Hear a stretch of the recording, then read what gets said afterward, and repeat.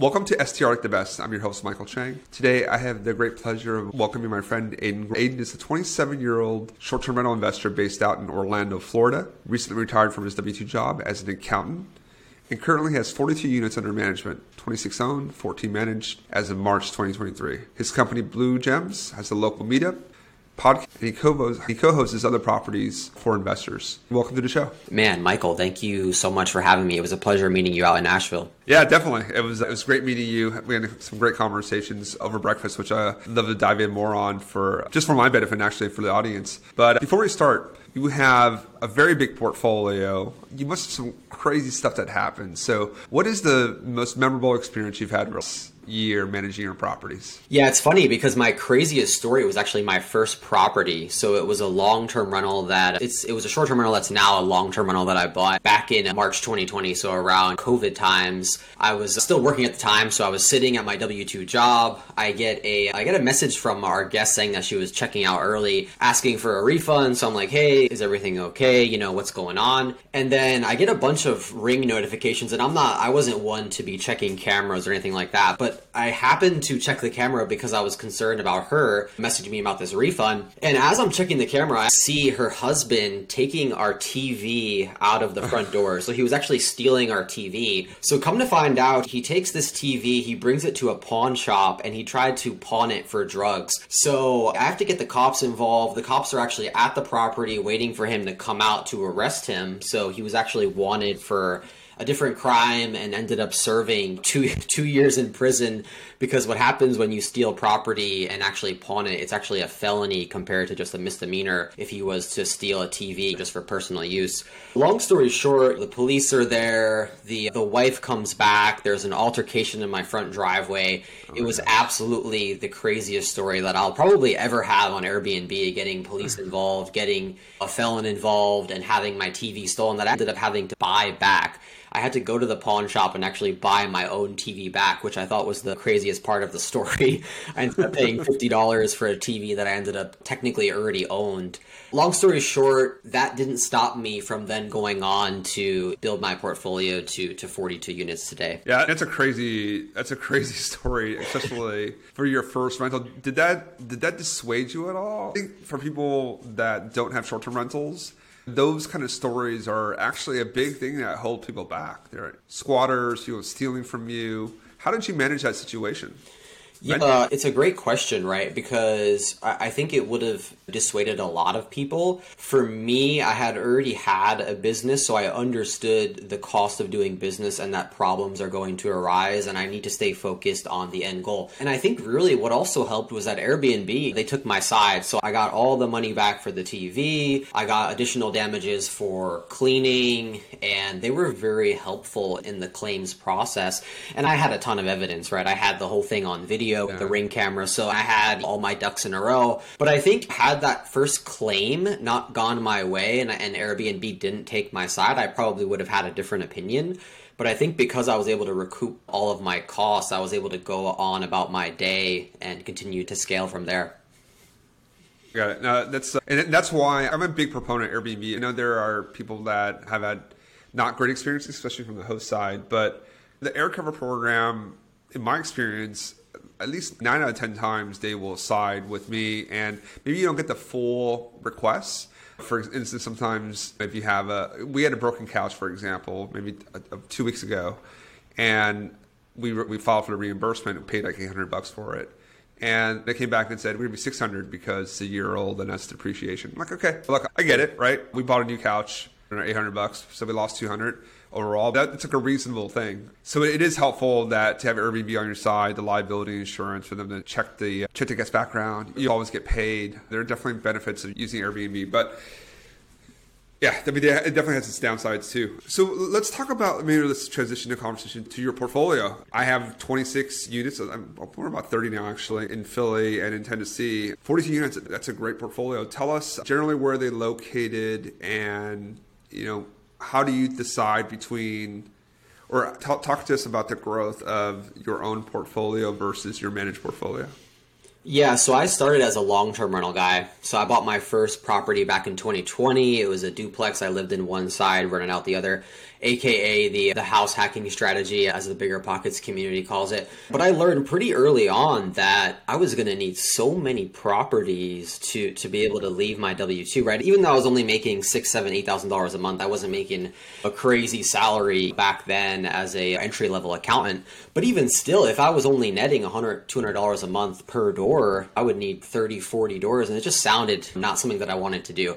I didn't want to scale this multifamily portfolio to 100 doors. So short-term rentals was that shiny object for me. It was like, wow, you can maybe net $1,000, $2,000 per month with a short-term rental. And I took the same approach as my long-term rental purchase, and I did the house hack model again. So I actually built an ADU in my backyard. That was I felt like that was a risk-free way for me to get into the short-term rental game, right? I was already paying the mortgage. I was like, hey, can I have this ADU actually cash flow while I'm still living in the main home? So the rehab went over budget. Everything was more expensive in 2020 and 2021 as construction costs were going up. But at the end of the day, I had my ADU built out. It's been on Airbnb for almost a year now. It's been booked all but one night, and it does around $4K in revenue a month, and my mortgage is $2,000. So I'm cash flowing in my primary residence, and that gave me the proof of concept to then go and buy other properties more traditionally with DSCR loans, vacation home loans. And then now we're moving more into the creative finance space where we're looking to buy properties with seller financing subject to maybe even a combination of both. And then the co-hosting side is like our arbitrage model. So I know, Michael, you're in the arbitrage space. Our motto with arbitrage is that co-hosting is like arbitrage without the furniture. So we're basically able to take 20% of the gross revenue and scale our portfolio that way. And really, we had to build out the management side of the company regardless. When you get to 10, 15, 20 properties, you need a team and you need an infrastructure built out. So our thought process was, why not manage for others if we're going to have to build out the whole team anyway? Currently, we have 5 VAs, we have an operations manager, we have 3 CEOs. So it's a whole operation, and so it just made sense to keep scaling with other people's properties as well. Yeah, and that's great. The co-hosting side, it's actually something we had done before in New York for friends. I think eventually shied away from it, but I think there are different ways of growing a portfolio. I think that's a really smart way. So why don't we could focus on that for now. How many units do you co-host? So 16, and we're predominantly in Disney with our co-hosting business. So, a lot of people don't like buying in Disney because the cash flow is minimal. The price to revenue ratios aren't great. I actually 100% agree. We don't own a lot in Disney for that reason. We prefer to buy elsewhere. But from a management perspective, we find that a lot of our clients just want to break even, right? So they want to buy a second home, if you will, for personal use. They're okay making a little bit of cash flow. And really our value proposition competing with these big companies like Vacasa and Evolve is that our cost is basically zero because we can drive revenue and reduce OPEX by 20% collectively. And so even though you're paying us 20%, our net cost is zero because we're driving more revenue and reducing your costs. And so the pitch to the clients is pretty easy. And then when they see our own portfolio, they see our reviews, they see how many markets we're in, they're very confident in our ability to execute. And so it's a pretty easy sell. But from the co-hosting side, predominantly in Florida. So of the 16, I think all but 3 are in Florida, and then we have one in Texas, one in Colorado, and one in Arizona. Got it. Okay. Let's focus on the Disney portfolio. So is it kind of mainly Kissimmee, or is it? Yeah. So a lot of people say Orlando, but technically Orlando is illegal for short-term rentals. The actual city of Orlando, and so when we say Orlando, we mean Davenport and Kissimmee. And basically, there, your avatar is going to be families going to Disney. That's pretty much all it is. That's the bread and butter. And then, are there any restrictions in Davenport or in Kissimmee? Nope. And it's interesting too because a lot of the properties are in HOAs, and I know as investors, you and I tend to shy away from HOAs. But in these communities, some of them actually don't allow for primary residence owners, right? So it's only vacation rentals. And so the HOA becomes a non-factor because they're actually voting in favor of short-term rentals. And so it's a unique market from that perspective in the sense that the HOA is actually our friend and the amenities in the community become assets to our properties versus in other markets where we shy away from HOAs. Yeah, no, definitely. We looked at stuff too, and we'll only consider HOAs where majority of the owners are actually short-term rentals. We've looked into Poconos, some in San Antonio as well. So if it's mostly primary, we won't buy there because just the risk is too high. They can always change the rules, so just a simple vote. Okay, so there's no restrictions on there. Most of your clients are just looking, which makes sense, right? I think a lot of people, if you're doing this professionally like me and you, we need to earn a return on that capital. That's our meal ticket. But if it's just one home, you don't want to deal with it, and you don't want a big company to manage it, smaller operator that's more focused, like you guys, is definitely the right solution. And then, so 20%, when you're talking about increasing revenue, lowering OpEx, tell us about that. I think on the revenue side, most people will be interested. How do you do better than a Vacasa or a Evolve? Yeah, great question. So revenue management, that's pretty much my job in the company. So we have an operations manager to tackle a lot of the day-to-day with maintenance issues and freeing up my time to focus on driving more revenue to these owners. So we use Price Labs. That's just basically a dynamic pricing tool. And I think what's interesting to note is that when we compare to Vacasa and Evolve, who don't use any dynamic pricing softwares, they're not checking it every single day, I think that's really the biggest difference, right? It's how much time are you spending on your pricing strategy. So we're spending at least an hour a day tracking our occupancy, tracking our rates with the competition. We have comp sets for every single property in Price Labs, so we're able to see, based on our avatar and the guests that we're trying to attract, what is our competition charging and is our competition currently booked? Because that's really the only thing that you should be comparing yourself to, your competition. It's really hard for, me to compare my Disney properties to your properties in the Smokies or any other market, right? Because there's so much seasonality, there's so much different changes that can happen on the revenue side. So for us, it's really creating that comp set and spending a lot of time in the day-to-day changing pricing and changing our strategy overall. We're also very big on length of stay discounts. So we use that heavily on the Airbnb side, where we offer discounts for 3, 4, 5 night stays to get that SEO boost and drive more traffic to our listings. And then we're also on Vrbo and Booking.com. I think a lot of hosts aren't even on other OTAs aside from Airbnb. And then when you add the direct booking site on top, we're getting a lot of traffic to our listings through those different platforms. Yeah, that's a great point. The two things I want to click on too there, a lot of people need to figure out how to get their inventory onto not just Airbnb. Airbnb makes it really simple, but my business we're only 60% Airbnb. Everything else is VRBO, Booking.com, Expedia, direct bookings.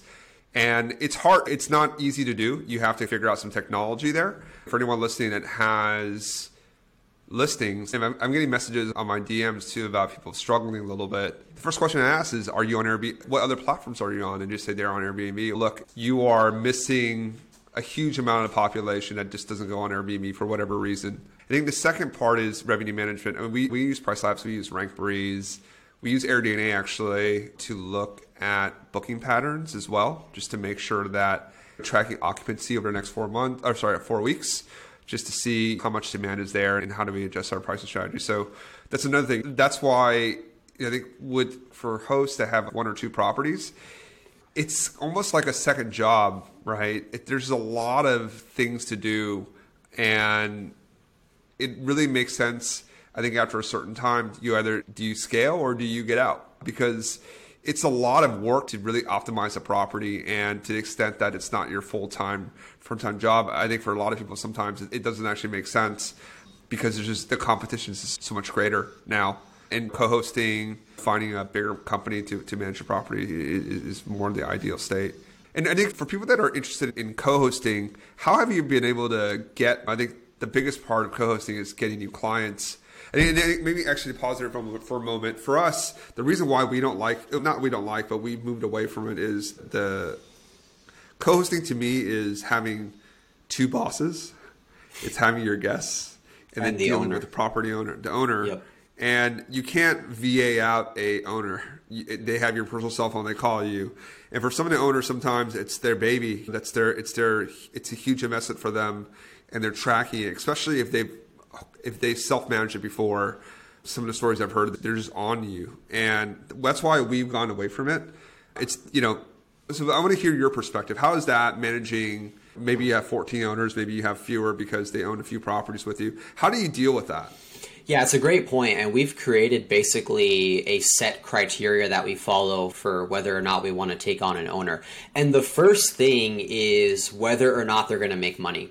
We don't want to take someone on that wants to make money and we know that we cannot deliver after the 20% fee. Because a lot of times you got to remember that the margin is in the 20%. A lot of properties don't have a 30-35% profit margin. And so as soon as you go into management fees, you're basically removing all the profit. And so we're very clear with our owners and we actually send them pro formas and say, hey, here's what we expect to make on the property. If you're not comfortable with this amount, then we shouldn't move forward with this arrangement. It doesn't matter how nice the property is or whether it's in a market that we want to manage in. It has to make sense for the owner and for us. Now, the caveat to the point about the Disney market is we have some owners who don't care about cash flow. They care more about time, right? And so their argument is, hey, I'm going to pass on the management to you, but I don't want to be bothered at all. And so I agree with not being able to outsource owner communication to a VA, but our ops manager has done a lot of communication with owners, and we have set up processes to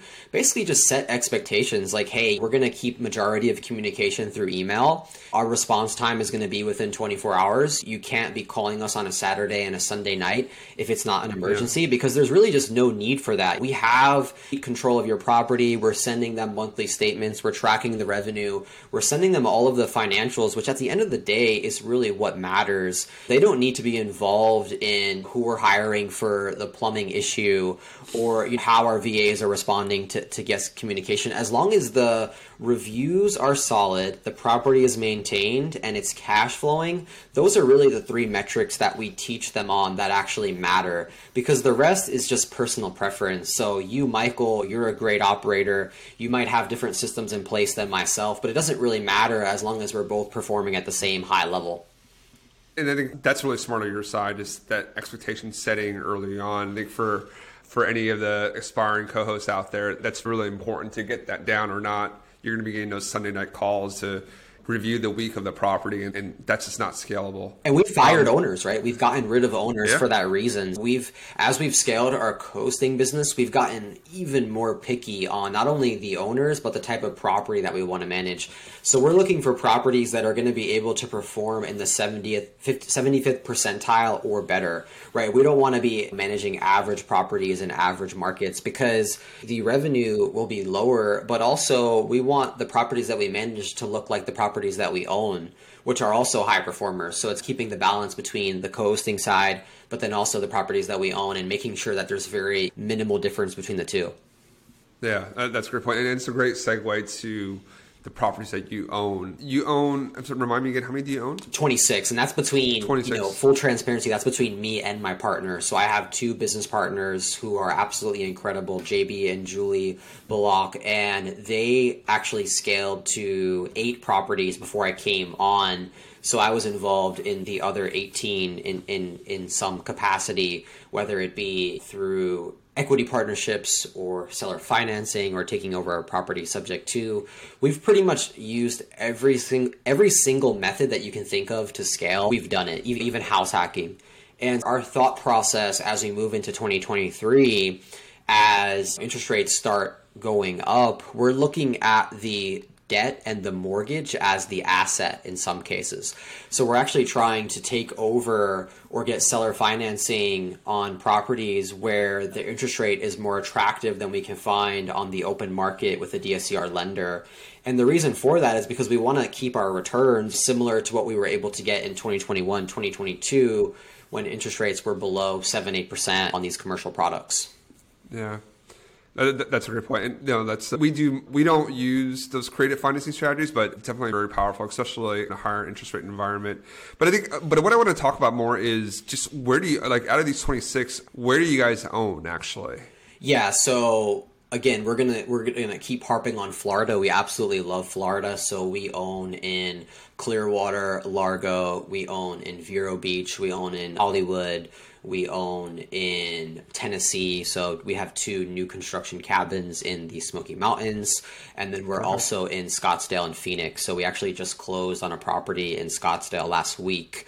So very, very excited to enter that market. We love Arizona. We love the regulations there. We love that it's business friendly. We love Florida for similar reasons. One of my favorite things about Florida that I think a lot of investors miss out on is the seasonality. Pretty much every month but September is going to have a lot of traction. And I think that's different than some of these seasonal markets like the Smokies or Big Bear, where you're going to have very slow months, even Destin and the west coast of Florida. So we try to find properties that are busy all year round, and we use that to our advantage so that cash flow is coming in at all times. Because remember, with this being our full-time jobs, this is how we're able to eat and feed our families. So we need to make sure these properties are cash flowing pretty much all year round. Yeah, no, agreed. And that's our model too. We like low seasonality markets. Our experience in the Smokies is like January and February are slow, but generally we're able to make money out of the 10 months out of the year. But let's talk more. So most of your inventory is in Florida. How do you underwrite? I want to talk about that because you're obviously a numbers guy, former accountant. How do you think about, and I think for me, the most important part of underwriting is getting the gross revenue correct. If you can get the revenue correct, you can make mistakes you cannot be really accurate on the expenses generally, but they're not going to sink your deal. But if you're 10% off on a revenue, you're going to be in big trouble. But if you're 10% off on an expense item, you'll probably be okay if you have your revenue down. So talk to us on how do you do that? How do you triangulate for that? Let's talk about that Phoenix property that you just closed on. Walk us through your underwriting process there. I absolutely love your point around getting the revenue correct, because I think that's also the hardest part. I think a lot of new investors, they learn about AirDNA, Data Rabu, Price Labs, but the problem is, as all these softwares are going to have variances of their own, our approach, and we've learned this just from more experienced investors, is taking the entire data set, whether you pull it from AirDNA, pull it from Price Labs, Mashvisor, it doesn't really matter. But at the end of the day, what we're trying to do is create a comp set that very closely matches what our property is going to be. So if it has a pool, I also want to know, is the pool heated? Is there a hot tub? What is the design like? Is there a game room? So a lot of these revenue and projection tools, especially the Rentalizer on AirDNA, when anyone tells me they use the Rentalizer, I automatically know their revenue is way off, because the problem is that it's not taking into consideration things like design, things like the game room, even the layout, the amount of people that you can sleep.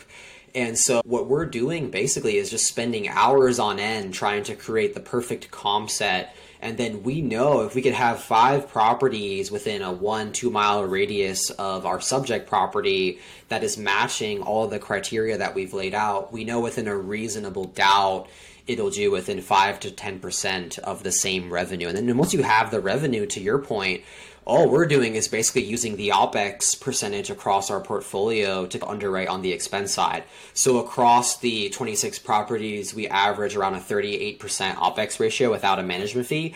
So we know that we're going to fall between 32 to 40 depending upon the market. And so you figure if you have your revenue correct and you have your OPEX percentage, you're going to know within a reasonable doubt how much your net profit margin is. Yeah. No, agreed. And we took a very similar approach. And we generally use AirDNA. How do you, I guess just on AirDNA, how do you find that? Because obviously the kind of issue is some of the data is not good. They'll have a very low effective occupancy rate. It just means that the time that AirDNA is able to scrape the data isn't that maybe it's 10, 15% of the overall year. How do you go and really get granular? Do you buy the data set and go through and remove the stuff that's not applicable? Do you click through every single listing? Just for the listeners, just so that you get a sense of a professional's approach to doing this versus using... So a lot of you use Rentalizer, which isn't correct. Correct. You're either not going to do a deal or your deal is going to be wildly optimistic. I've never found it to be particularly accurate. What's interesting about the Rentalizer, and I don't want to keep putting AirDNA under the bus because I think it's still a great tool depending upon how you use it. But what we found in the co-hosting side is we'll have a lot of owners come to us and they're saying, hey, I'm not able to make money. And I ask them, my first question is, okay, how much did you pay? and then what was your projected revenue, and how did you project that revenue? And a lot of them that aren't making money tell me that they use the rentalizer. So that tells me all I need to know about the people that bought the wrong properties. They're just using the wrong tool. So what we do is very manual, be fully transparent. We take all of the listings and we filter out anything that was available for less than 300 days. We don't even want to look at it. We consider it bad data. Anything with less than 20 reviews, we're also kicking out.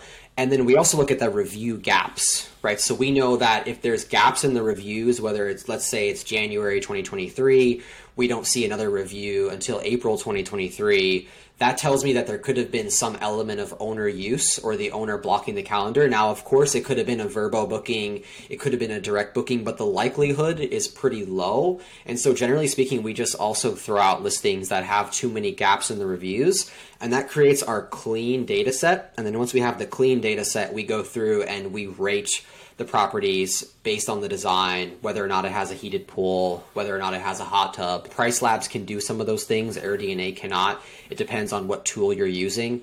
But at the end of the day, your design has to be the same, your amenities have to be the same, and that's the only way to get a true revenue projection, in my opinion. Yeah, hey, for people that are listening, that is really important to do. And Aidan, thanks for sharing that. I think that's, if you want to do underwriting correctly, that is a great first step to do everything that Aidan just said there. You're going to be ahead of 9 out of 10 people doing this.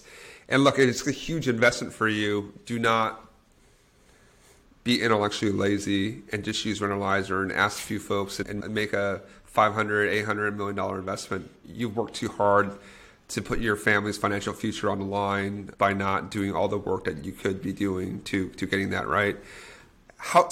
Actually, I'm actually curious on this question. I don't actually use Price Labs for underwriting as much. I have a different approach. How do you use Price Labs in combination with AirDNA in your underwriting? Yep. Before we move on. So I use the market dashboards, and you're able to basically download all of the listings and the projected revenue.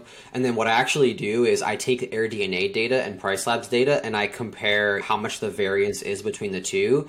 And if one of them is way off, let's say Price Labs is saying that the property did 20K more than AirDNA, I dig deeper into that listing. So if it has more than a 10% variance, I want to know why the data might be off. And then I'll have to figure out which one I think to be more reasonably accurate. The last thing that we do, it's pretty much known as the enemy method. We'll just go into the Airbnb calendar and start looking at the actual rates, and does that rate make sense based upon what AirDNA and Price Labs are telling us. Now, of course, the challenge with that is depending upon when you're pulling the data. If it's in peak season, your ADR is going to be way off, and that's when it becomes important to know the seasonality, right? So I want to know that if I'm looking at the data in July in Florida, July is a great month for Florida, so I need to make sure that I'm discounting the rate slightly, because on an annual basis, the revenue is going to be lower than what July is telling me. That's interesting. I use the enemy method as well. I think it's popularized by our friends at the short-term shop. So shout out to Avery and Luke. I don't look at rates, actually, because it was exactly what you said. And you don't know, maybe that all the higher rates are already booked out. Better properties get booked out, and they're not going to show up on your search. I just feel like that sample size is too small. There's just way too much noise in that. What I do use the enemy method for is kind of the other part of what you said. I'll actually go read the reviews, and if I'm going to buy the area, like what are some, are there things that people love about it or things that people hate about it? Just so I know, is it next to a car wash, for example? Something I looked at, it's like across from a car wash, and I read some complaints about that. I was like, that's not something I want to buy into and deal with. But it's great. Like everyone uses, not to say mine is right or wrong, but uses these kind of overall strategies, and then you find like what tactic in there works for your system. Mine can be different from yours, but we're using it in different ways to come to the same answer. Is this a great property for me to invest in? But I think the lesson is using these data resources out there and triangulating a picture for yourself on what that revenue is. Is this an investable property? That's really going to maximize your probability of success. Like, no one can predict the future. It's not going to hit exactly what we project, but we at least are putting the odds in our favor that it's going to be close to that. And then we've already done the work to make sure we have the operating team and everything else that we can execute those numbers that we're projecting. So it's great. It's great to meet a fellow kind of numbers person. And that's why when we had breakfast together in Nashville, I really enjoyed the conversation with you. No, absolutely. As we wrap up the conversation, how are you looking at 20? We're a third away into 23 and getting to 24 with the economy the way it is. It's still fairly strong, to be fair. There is some weakness, but I wouldn't say we're in a recession. Rates have come down a little bit. We're low sixes now, at least on the conventional side. We had these we had a big bank scare. We seem to be coming out of it okay. Recording this kind of mid-April 2023. Just how are you looking? And I know you just bought in Phoenix. How are you looking at growth from your co-hosting business, from your own business for the next 12 months? Yeah, I think three main points here. I think the first point, and this is part of our underwriting process, is can we break even if revenue were to go down 20%?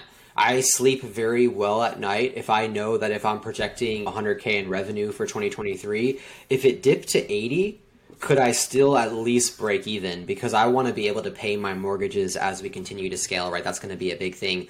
I think point number 2 would be the shift in the market to where elite operators like you and I start to take more of the market share. I think we're seeing a lot of talk about the Airbnb bust, and that's just not impacting people like you and I. We're at 82% occupancy. Our revenue is up year over year. We're just doing things that other operators are not. And I think as competition increases, the likelihood of you and I succeeding actually becomes higher because the people at the bottom of the barrel are just going to get weeded out because they're not doing the things that it takes to in 2023. Back in 2019, you could buy a property, throw grandma's furniture in there, and pretty much cash flowing. That's just not the case in 2023. So I think as we move into 2024, people like you and I have an advantage because we're elite operators and we're taking the approach of a business and not just a hobbyist trying to make additional money on the side.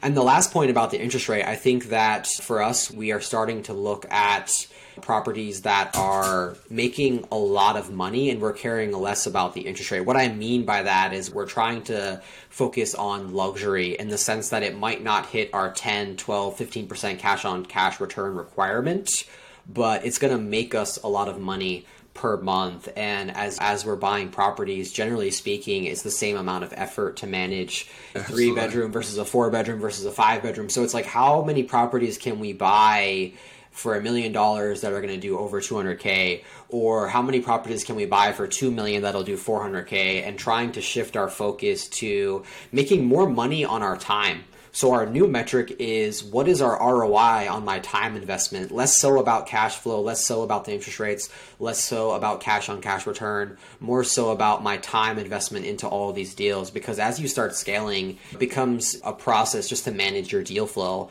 and all your opportunities as you're trying to buy more and more properties. Exactly. I love the way that you're incorporating that into your underwriting. I see people out there with a lot of units, 100, 200, 300, 400 units. And then I look at the ADRs and they're like $100 a night, $120 a night. And look, and that's great. Like, that's a great part of Airbnb. You can be successful in a lot of different ways. But for me, doing $100 a night ADR, paying, there's so much time involved in that. And you're just not making, it's hard to make a really good investment if you're only making $100 a night. The dollar margin isn't there. The percent margin might be nice, but the dollar margin isn't there. The other thing to add to that, right, is you and I, we have fixed costs per property. So we have virtual assistants, we have our ops manager, we have softwares, and we have expenses. So on average, we pay pretty much $350 per property per month just to have it on Airbnb. And that's between Price Labs, Rank Breeze, our overhead, our employees. And so I can't afford to have a property doing $80 ADR because I have too many costs associated with that property. That's different than Aidan Groll, who invested back in 2020, where I had no costs and I was happy just making $100 extra on Airbnb. So we've had to change our business model as we've scaled because our costs have increased dramatically. Exactly. Yeah, look, it's the growth curve, and you guys have done a fantastic job. Before we hit the final question, I do want to touch on the Airbnb bust meme, and I very much am of that same camp. If you bought a property and you're not putting in the full effort, those are the ones that are suffering right now because you're competing against professionals that this is our full-time job, and we spend hours and hours. We have full teams that are dedicated to making sure our pricing is right. All the reviews are 5 stars. Just everything that we put into property to make them special. And if you're not in that level right now, you have to up your game. If not, you're going to be left behind, because that competition for the middle part of the curve is being that much more intense. And it's what I call bad competition, because then the only way that you're going to compete is on price. And there's only so far you can cut before you just never invest in your property. And then your guests have bad experience, and it's this death spiral of bad reviews, lower prices, bad reviews, lower prices, where at a certain point you're going to be like, for people throw their hands up and say, hey, I don't want to do this anymore because I'm not making money. I'm dealing with bad guests that are ruining my property all the time, and the juice is not worth the squeeze. It really, we're getting close to an inflection point where you're going to have to decide if this is something that you're very serious about, you're going to invest the time and the capital to do, or you leave it to a professional, or you sell the property. I think we're getting closer to that point. So my traditional kind of final question I ask all my guests is, like, short-term rentals is a team sport. We rely on each other to learn the business, to optimize the business. What's the kindest thing that someone's done for you along your journey that's really helped you get to where you are today? Yeah, I'll have to attribute my success to influencers like yourself who have been able to give back to the community through content, through education. Because if at the end of the day, you and I wouldn't be in the place we are today without the people before us that were willing to share what they learned. I've made hundreds of thousands of dollars of mistakes, and now I'm trying to help even our students. We started a coaching program where we're trying to help people not make the same mistakes that you and I have. And so that's what I would say about my journey. I think I'll just give all the credit to the people before me, people who went and spent the time to educate the communities on their journey and their success, to not only inspire us, but show us how to do it correctly and to create true business out of it. Yeah. No, we stand on the shoulders of giants, so I very much agree with you. There's just a lot to learn, and I think that's another great part about the short-term rental community. If you just ask questions, people are out there, they're more than willing to help you. But just ask, just be out there, be active. And if people ask you, also just be generous and kind with your time. Aidan, thank you very much for spending the last 30 minutes with me. I really enjoyed this conversation and look forward to great things to come. Yeah, thanks so much, Michael. Appreciate the time.